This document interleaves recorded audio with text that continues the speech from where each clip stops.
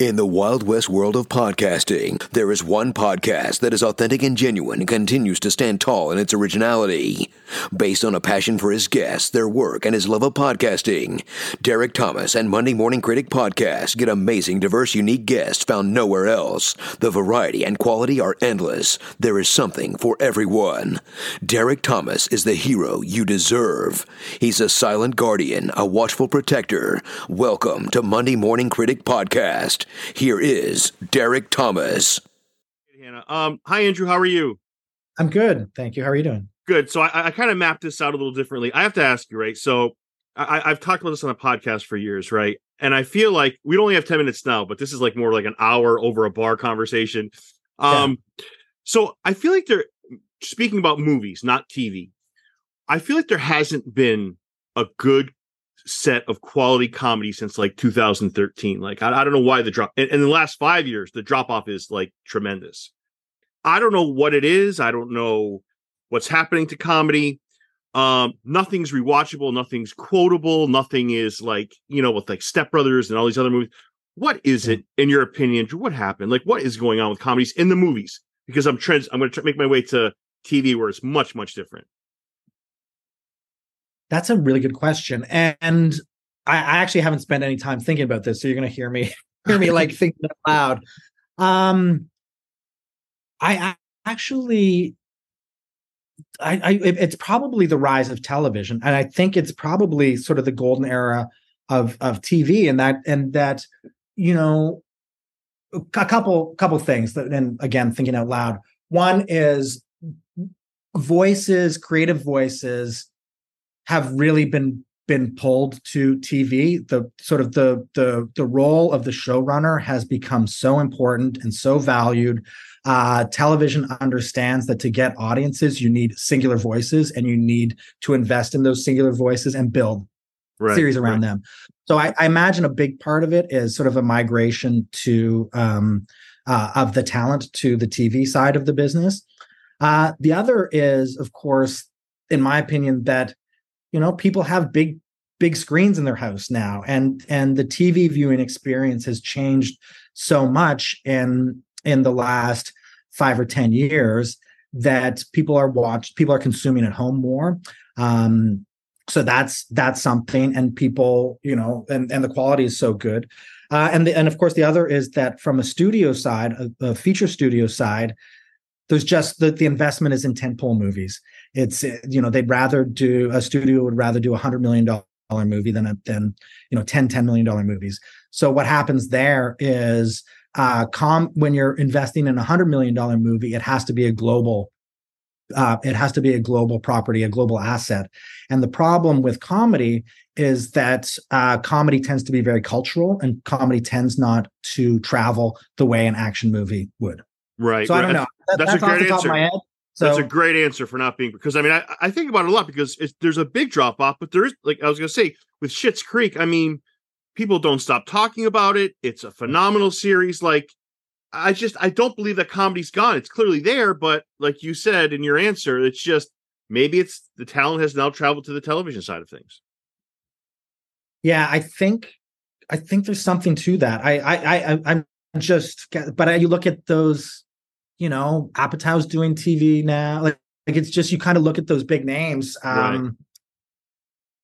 Will Ferrell's doing TV. So it's like that. I think there's something to that. Yeah. Maybe it's a business decision, but it might also be a creative decision. You can do a series. You can produce, 10, 13, 20 episodes of television in a year, or you can produce one 90-minute movie. Like there's that might be another reason. Right. No, that's a great answer. Andrew, it got me thinking about, you're Canadian born, correct? I am. Yeah. So it got me thinking about Eugene Levy. I'm like, what other comedians are from Canada? And I know a couple. Candy, I knew the obvious ones, but the list, Andrew, is out of this world. For those watching this, Mike Myers, Jim Carrey, Hartman, Catherine O'Hara, Martin Short, Aykroyd, Norm Macdonald, like Leslie Nielsen is a Canadian. I didn't know that. Like, Canadian comedy in Canada is like a real deal. I don't think people know how. And I just stopped this list short. It is extensive. We're Seth talking Rogen, Ryan Reynolds. There we go. Yeah, it's like, I almost think that Canadians are underappreciated as far as the comedy side of things. Like it's like a really important part of comedy over the years. It's got a rich history in comedy.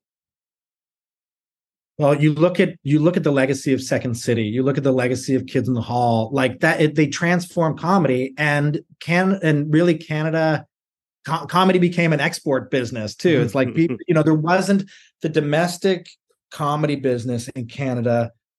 Never, like, you to make it in comedy, you had to leave and you had to go to the US, and you had to kind of build your career there. That's really not the case anymore, thankfully, and we're really starting to see, now with shows like Son of a Critch and Schitt's Creek, and there's a handful of others that have now, like Working Moms and King's Convenience, that have landed, and really these are Canadian series that have found audiences and built real traction in the US. It doesn't have to be that the shows and the talent needs to be in the US to have a career in comedy, which is great. And I'm I agree. fortunate to be a part of that, and to maybe have helped in that. But that those voices don't need to leave the way they used to. But because none of the names that we've named would have had careers if they hadn't gone to Los Angeles. Yeah, no, I agree. Trailer Park Boys is another Canadian show that's a very good, funny show. So let's get into your show. Son of a Critch. It's a great show. I got to tell you, I do, when I think of Malcolm McDowell, like, talk about iconic, right? If I said iconic, I mean, he comes to mind. I still haven't got over Clockwork Orange yet, and I think I saw it years ago. But what an anchor, what a show. People compare this. I mean, and this is very loose. They're comparing it. They're not saying it's the same thing. For people who haven't, like, you always say, what's it like? Well, it's like this show. People call it a Canadian Wonder Years. Do you agree with that? And anything you wanted to say about Malcolm McDowell? I do agree with that. And I think it sort of scratches the same itches. I remember, watching Wonder Years with my parents and my brother. And it was a real feel good, nostalgic, heartfelt. That was a single camera comedy, and it just brought you in, and it felt like home. And I really feel that was the mission around Son of a Critch, and thankfully, like, we're finding that it's resonating in the way that we hoped it did. And you're right, like Malcolm, the cast, not just, Malcolm is Malcolm. Yeah, it's a great cast. Yeah. I could watch that man, read a phone book and be, like, blown away by it. Like, every word that comes out of his mouth is just a masterclass. And so having him, you're absolutely right. He's a legend, but and he brings so much to it. But the chemistry of the whole cast, how it's come together, and the dynamics that we see on screen, that's the heart of the show, that family. And him and young Mark, played by Benjamin Evan Ainsworth, like that dynamic, I could watch that all day too. It's just, there's something we really, and you just don't know, as a producer and a creator and writers, you don't really know what you've done until it's released to the world, and you kind of hedge your bets, and you think you're putting the right pieces together, and you can control. But really, we make this TV show in a dark room in St. John's, Newfoundland, and then you put it out there and see what happens. And here we are. Andrew, it's the funny thing, because we mentioned Schitt's Creek, iconic show, and then you have Son of a Critch, which is finding its legs. It's a really solid show, good show. What's the secret sauce? I mean, because I feel like some of it's luck dependent, some of it's the staff, the people who create it, some of it's the cast, the writing, and all that other stuff. But like, I guess if you say the secret sauce, everyone's going to duplicate it. But what is the secret sauce? Is it one thing? Is it many things? Is it chance? What is it? Well, yeah, it's certainly chance is a big part of it. But so that you really have to build a show for success, and you get it right sometimes, you get it wrong sometimes, but there's so many variables at play as well that you have no control over. But for me, when I think about comedy, what I look for is authenticity and storytelling. I'm drawn to grounded comedy series that are relatable. This is a show that's very specific in nature. It takes place in a very specific place at a very specific time, but somehow we're able to pull universal themes out of it. I think that's something that I think a lot about when I look at pitches that land on my desk.